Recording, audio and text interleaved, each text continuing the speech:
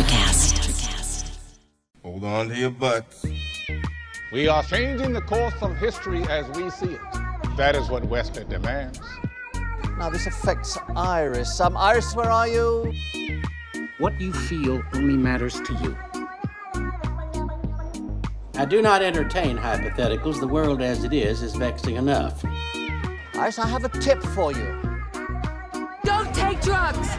Or Whatever Movies with Wesley and Iris. What up and welcome to Or Whatever Movies. I'm your co-host Iris and I'm here with my older brother, Wesley. Today we're talking a movie from 2021. A new release, The Tender Bar. Yeah, but I mean, does it feel like a new movie? It was definitely sepia toned, right? Like in post? Or is that just what Long Island bars look like? I think it was just a reflection off of all of the velour and rust-colored right? wardrobe. It's like Steven Soderbergh stuff, like Mexico is all orange in those movies, in a lot of movies. I think Long Island, New York is just kind of sepia toned. This raises an important question. Is it sepia or sepia? Sepia, I don't know. Honestly, I've never heard the word spoken aloud until now, and I venture to guess. Well, you know what? We're going to find out. Dictionary.com with the sepia. Okay, corrected. These are the kinds of things. That's the kind of thing that like a father figure should teach you. Like, so you don't just stumble through life saying the wrong thing. Oh, do you? You need like a man in your life to teach you how to be a man. I don't know what accent that is. Are you saying that you have trauma? I'm saying we all have trauma. The dad was a fuck up. Everybody in this movie was kind of a fuck up, right? It was just like, who's the least fucked up? And is any father figure better than having no father figure? And secondarily, can this group of misanthropes and fuck ups avoid fucking up the kid? And there's our explicit content warning for this episode. Like planes, trains, and automobiles, I knocked it out in one scene. We all have trauma, man. I mean, the kid's gonna be messed up. That's what it is. It's true. And as a parent, I have come to kind of accept that. Or at least, like, I'm not going to be a perfect mom. They're going to hate me for whatever reasons. And I just hope that they'll see that I tried my best. Because honestly, I don't know. And wow, I'm turning this into a therapy session really fast. But I don't know that our parents tried their best. No, I think our parents left us to our own devices, which according to Bill Burr is essential for a kid finding their way and learning to understand and be self-reliant. Understand that things aren't always going to go your way, that you can't be cuddled out of your trauma, out of life experiences. And, you know, this was very much a presumably 1970s sort of upbringing, which, while we weren't quite of this era, feels relatively similar, where our family just kind of did their things. And it's not that mom and dad were absent, but in terms of focus, I didn't really have dad sit me down and be like, this is the things you need to do. You never hit a woman even if she stabs you with scissors, you know? I never got that. It was more social cues that we got from our peers, I think. Yeah, being observationalists and having to kind of learn from the hard knocks of the street. Maybe it's taking a little bit too far. But do you open Kelly's door? Whenever possible. I don't always do it. I don't have a lot of strengths in that department. I'm not like, well, if she doesn't like me, then someone else is gonna. So you take what you're gonna get. I don't know where this accent is coming from. I don't like. It's like a brusque. Like Eastern. I don't know what it is. It's coming from the amalgamation of all the accents that we heard in this movie. I feel like in order for me to be, you know, someone desirable, I guess, as a life partner, I need to try really hard. I think all partners need to try hard. I mean, partnerships take nurturing, and this family, to bring it back around to the Tender Bar, has their own dynamic support system thing going on, and their house and the grandpa is kind of the nucleus of that. And even though they might be dysfunctional in other relationships, there's a certain amount of understanding and acceptance within the family that I think we also kind of had, that I really related to. Oh yeah, you know, his dad is messy. His mom is sort of hapless, and she has the best of intentions, but it's not like she can guide him through the adolescence. She's kind of relying, hopefully, on Harvard or Yale, and hopefully that direction and that focus will get him through. But he ends up with this motley band of family characters. And the grandpa, he doesn't see, you know, he shows up for the school thing or whatever. And I was like, okay, why is Doc Brown going with him to this? Is it just to get more screen time? Because it would have made, I think, much more sense for the character who wanted to be hands-on, Uncle Ben, to be like, I'm going with you and I'm going to smoke cigarettes and they're going to see how honest I am. Well, he did go with them to the administrator was like all about psychoanalyzing the kid and like hitting on his mom or whatever. But that's like that also felt very 70s. In an inappropriate licorice pizza kind of way. Sure. But why did the grandpa, the farting, irascible armchair Christopher Lloyd, go with him to the school thing? It just seemed like, well, we got Christopher Lloyd. Why wouldn't we send him out on another scene? Get him out of the armchair. He didn't get a shotgun in this one, but... No, not Nobody style, no. But also, you got to remember, this story is real life, man. In fact, the grandpa probably took the kid, and so you can't just take liberties with real life and have substitute another character in for the doctor visit or whatever it was. But look, I came at the Tender Bar as a movie. I didn't know. This is the tick, tick, boom of non-musical period memoirs, right? I didn't know. I was like, this is real because it's a little bit meandering, but going back to what you said in trying to reinforce who these characters are in terms of their little insular support system, from what I could tell, the family, in looking for that support and as messy as they were, kept coming back. Didn't they move in and out like 4 times? It's like a revolving door of kids coming back home for solace. Yeah. I mean, the house was the same. It was always Grandpa's house. And then they all just kind of came and went as they fell on hard times. And I did that. When I went through breakups and stuff, I would just go home and Mom and Dad would come back from like Vegas or something. And I'm like, I'm here. And Mom's like, oh, well, you're going to stay for a while. And that ended up being like 6 years, but whatever. Those were some dark days. I think that the difference between like the 70s and 80s and now is like conscious parenting. Yes, focus in thinking of imparting their wisdom to their kids. JR's dad decided that when it was time for him to be available, he could impart some wisdom directly contrary to his actions. What exactly was that wisdom? I don't know, but he thought he was the man. He held an opinion of himself as the man. And Ben Affleck's character on the other side also felt worthy of dispensing wisdom from behind the bar, the bar. I think Mom and Dad's difference was positioning us to have every opportunity and every experience without sitting us down, looking us in the face and saying, this is what you should and should not do. Right. We never wanted for social situations, going with people places. I remember always money to do whatever it was we felt we needed or wanted to do within reason. I definitely struggled with things that I wanted them to buy me and things. And they almost always came through unless it was absurd and ridiculous, which in hindsight, a lot of it was.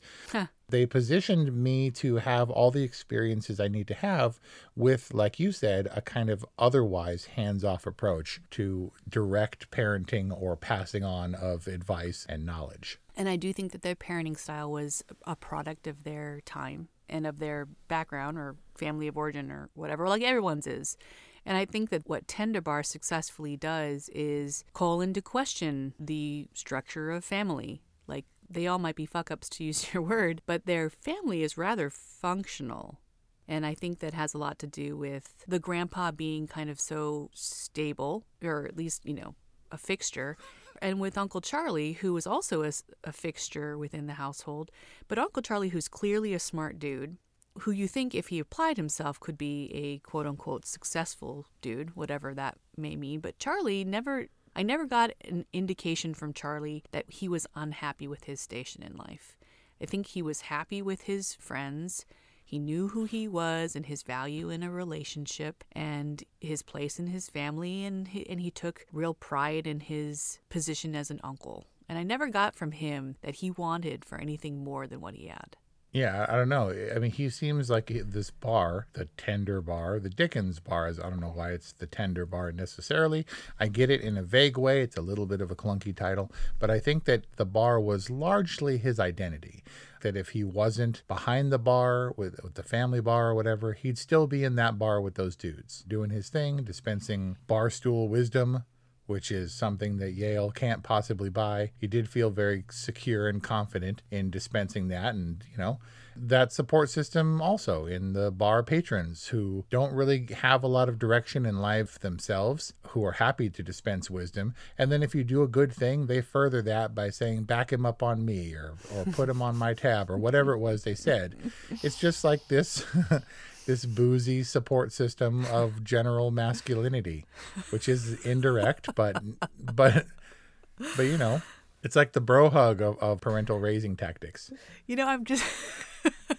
I'm trying to understand, what is Tender Bar's angle? Like, what's its novel approach? Like, it's not this. Oh, the novel approach. Oh, it's not. Man, I don't know. It's not the. Well, I think I know what it is, because it's not the plot. It's not these exceptional characters doing exceptional things. It's not even the tone, really, which wasn't, I don't know, it wasn't the tone. The tone didn't really stick out to me like this film had a very specific voice. But I think what the Tender Bar was going for is look at this very unconventional upbringing and how resilient kids can be and how much they can take. If you throw a real life at a kid, like, they can take it. And I think that would be very interesting to some people. But to me, I'm like, yeah. And so, like, that was right. kind of my experience. Exactly. So I don't find it to be like, oh, wow, that's such an interesting, different approach to childhood. We lived our version of this Wonder Years to an extent, albeit entirely across the country, a full 4,000 miles away.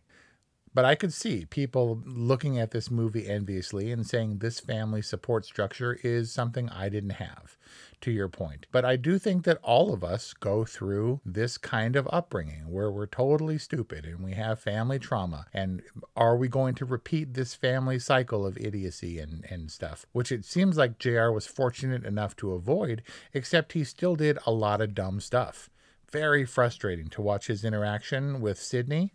Pining after her for years and years. And would defy him at every turn. And it made me dislike her in a way that I remember this feeling of rejection and this one-sided affinity and hopelessness of unattainable girls.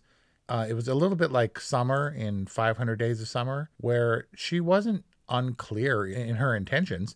I like you. It's fun, but I don't want a relationship. Right. Kind of thing. And he couldn't accept that. But also I feel kind of justified in disliking her because of how poorly she acted knowing she was leading him on. That thing about come over to my parents' house and we're going to audibly bone and make them uncomfortable. Why would he stick around to be antagonized at the breakfast table after he knew that there was no hope or future? Just so he could kind of act out and throw it back in her parents' face, I don't know. His decision-making was frustrating because he was adrift like almost all of us are in adolescence. He still had hope. He was still holding out hope that he could repair things with Sydney. I mean, she did basically just dump him that morning, which did not set him up for success at the breakfast table.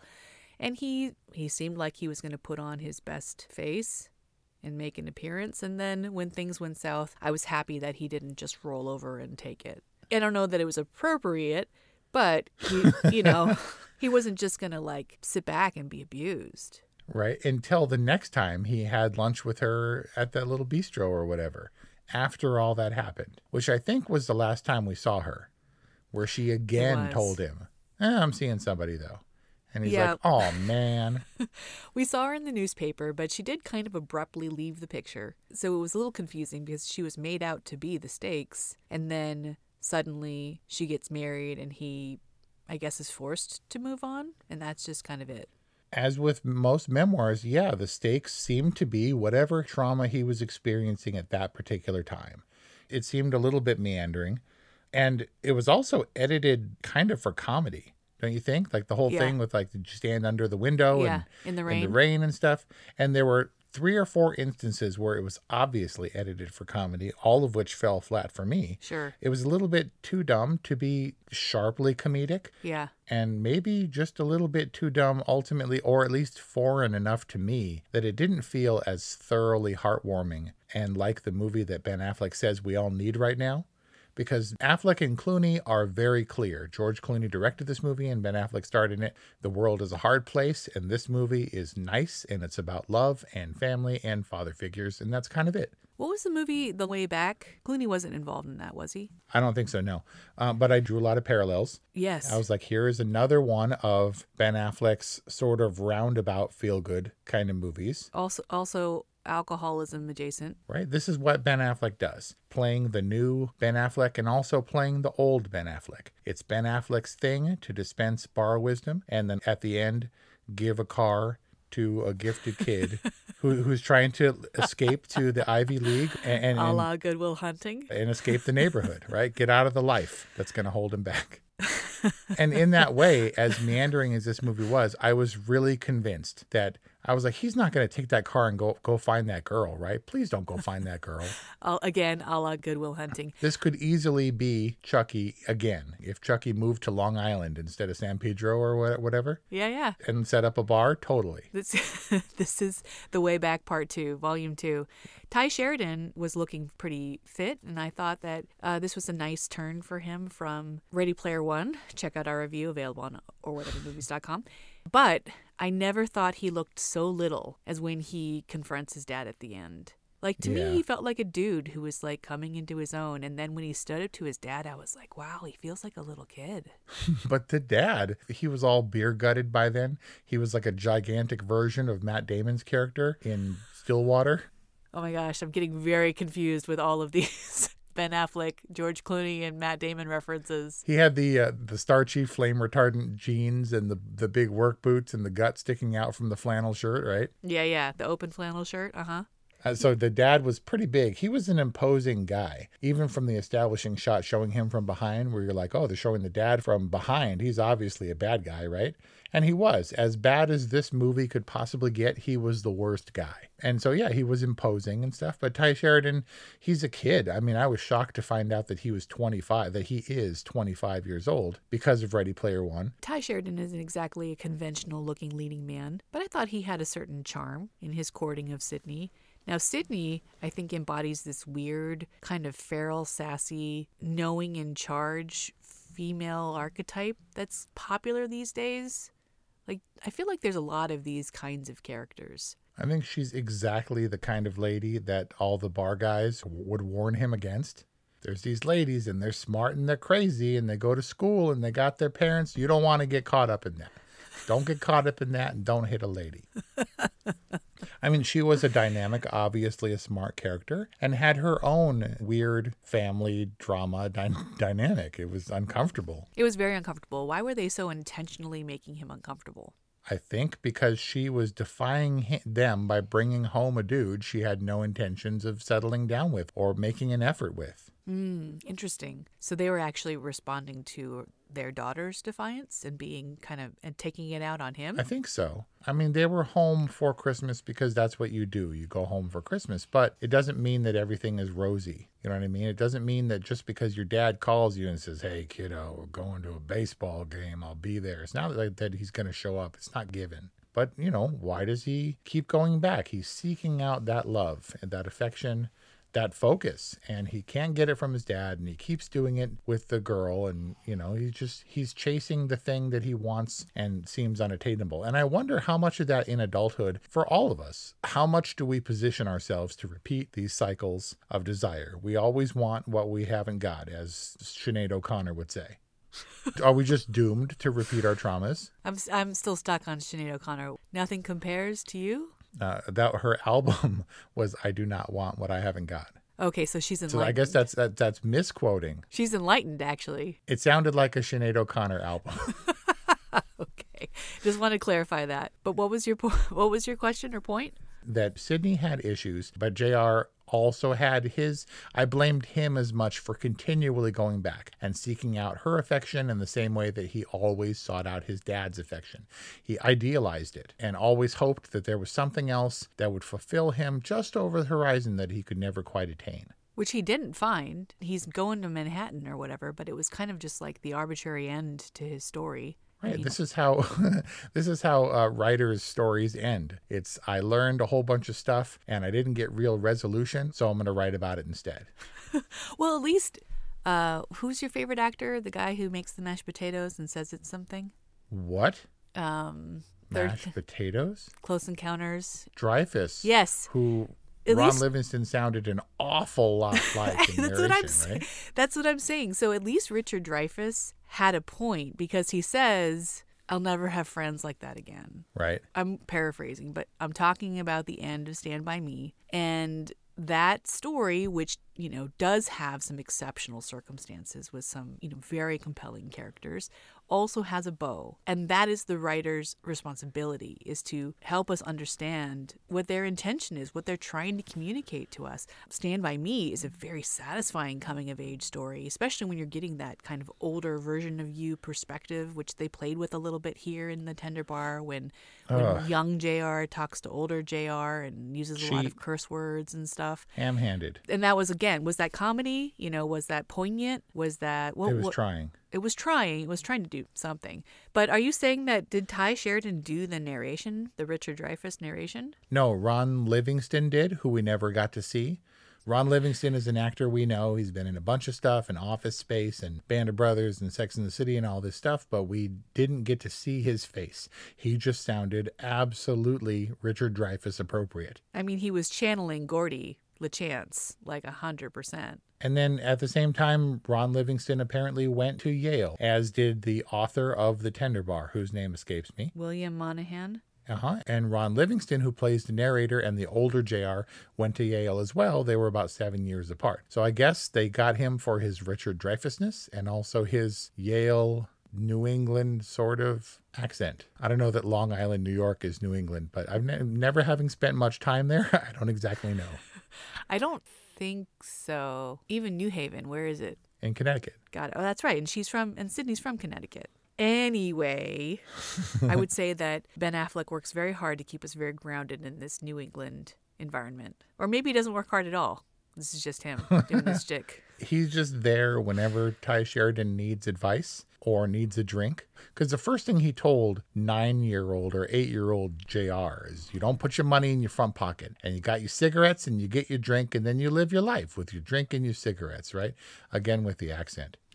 But then, you know, when he came back into the bar with his buddies, I was like, so all that stuff, all those good intentions are going to go out the window because he's going to get these underage kids loaded? Well, they were 21. But I thought they were all like fake IDs, and he was just kind of like wink, wink, nodding him into the bar.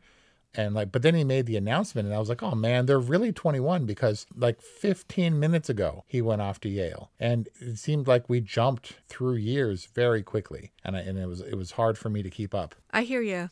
I mean, I felt like there was a lack of continuity in The Midnight Sky, in George Clooney's last, and looking him up, he directed a bunch of movies. So he's got some experience, but I think his movies have to suffer in editing or something, because the continuity was strange and didn't flow terribly well for me in this one. Which leads me to my larger impression about this film. This felt more like a streamy movie than it did a Ben Affleck or a George Clooney movie. And I don't want to put down Amazon or Netflix or these amazing content providers that are opening up so many opportunities for filmmaker voices and whatnot.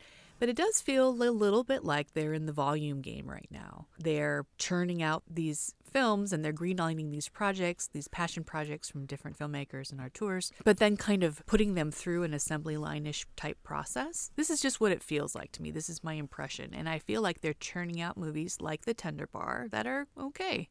They're like, okay. They're good. They're fine. But they're not what I expect of filmmakers like Ben Affleck, who did Argo, or George Clooney, who did Michael Clayton. Really incredible films. You think The Tender Bar feels kind of worthy of these filmmakers? No, not at all. It does feel a little bit slight, but I don't think that's the intention of either Ben Affleck or George Clooney. I think they are very dedicated filmmakers, and they have also both played Batman. And so they can be perceived as kind of lighter or slight. But I think they really want to make impactful, important movies. I also kind of think this is where they are in their lives.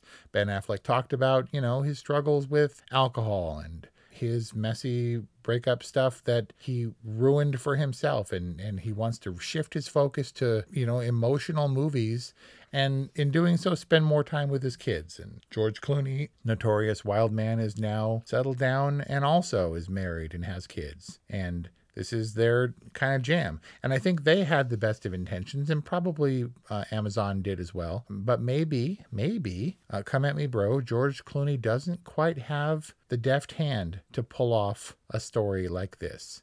You know, is it a comedy? Is it a drama? Is it heartwarming, or is it heartbreaking? Like, is this a film that should be deceptively complex that would require a skilled hand? Or is it just kind of a simple thing? Well, look, we talked about Stand By Me and how the Ray Brower kid that they're looking for is a MacGuffin, right? He's just the device to get them together and on the road and talking. And as such, once those stakes are gone, then they just sort of drift back to Castle Rock, and I'll see you when I see you. And now Vern is working at the lumberyard as a forklift operator. And so in the same way, JR goes off to his, spoiler, by the way, for Stand By Me, sorry. You really should have seen that one. But JR goes off to an uncertain future. And if we had been able to see those angles, if we'd been able to see, this is open-ended and still this is unresolved and this is the kind of person he's going to be, of course, we understand that he's going to be an author and a novelist. But I didn't feel like we had anything left to hold on to when he was set adrift. In a way, it was open-ended, but still had a bow on it. Like once the credits fade, I didn't think about JR at all, except to focus on this review. Whereas Stand By Me, you wonder. They felt like rounded characters. It's not as though JR and Uncle Ben, Uncle Charlie? It's not like they didn't, but I also kind of stopped caring. And maybe it was because this was non-eventful in the scope of our lives. If I could further compare The Tender Bar to Stand By Me, I think Stand By Me succeeds because of the depth of the friendships and the resolution and the meaning that comes with the resolution. Like, to hear that Chris gets murdered in the fast food restaurant or whatever it was after having become a lawyer still makes me emotional. And to think that Vern and Teddy kind of hang around Castle Rock, and even though that seems fitting and appropriate, it's kind of like, you get it. Like, you get that that's just some people's trajectory in life. And all is to say that I think we don't get the depth of the relationships that Ty Sheridan has with this blended family that he has.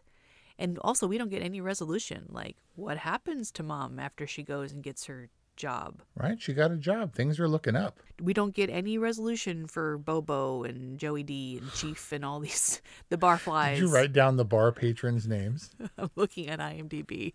Is he credited as Bobo? Chief, Bobo, Joey D. Now I want to know what my bar nickname is.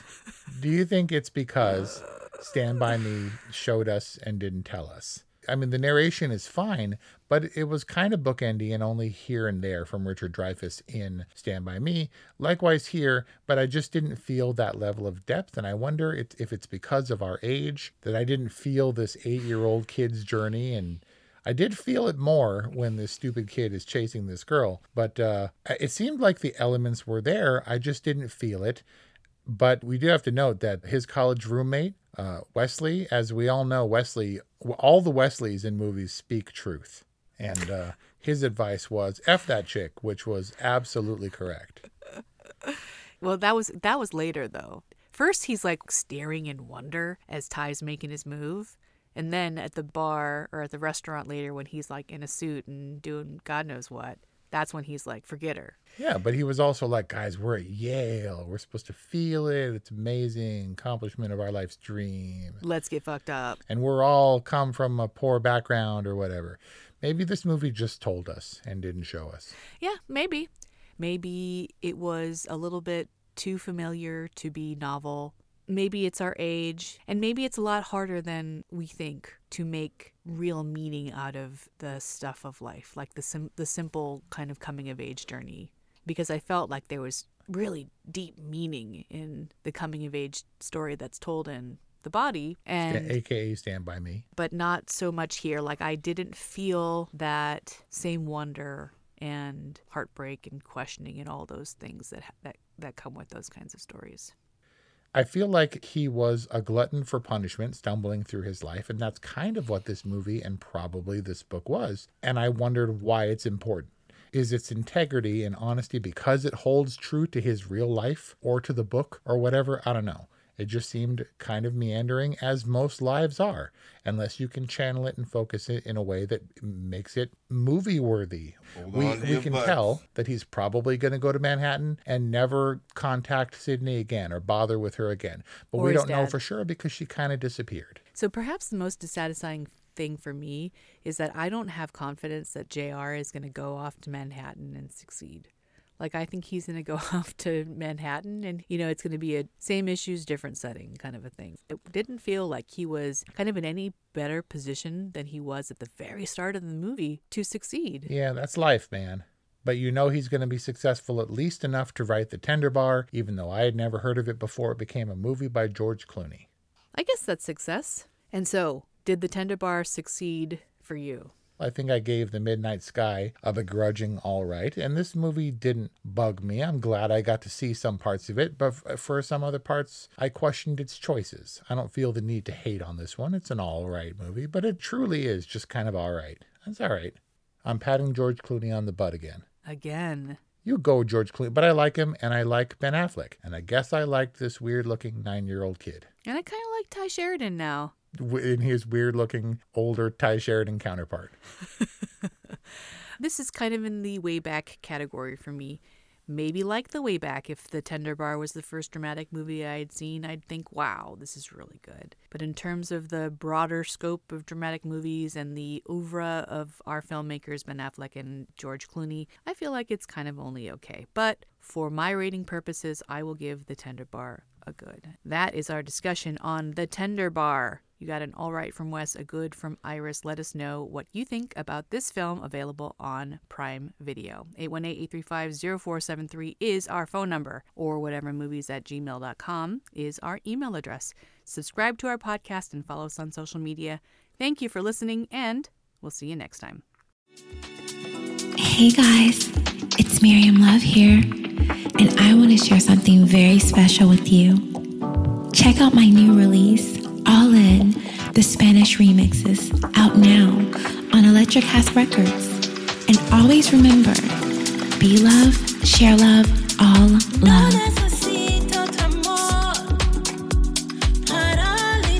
Available now wherever you listen to music.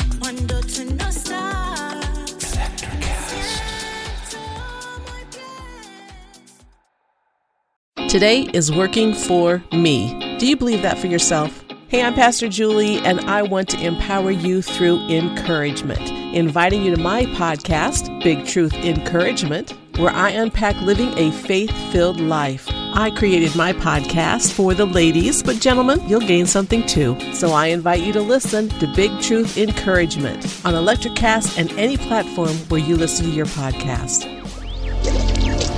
Electricast. Electricast.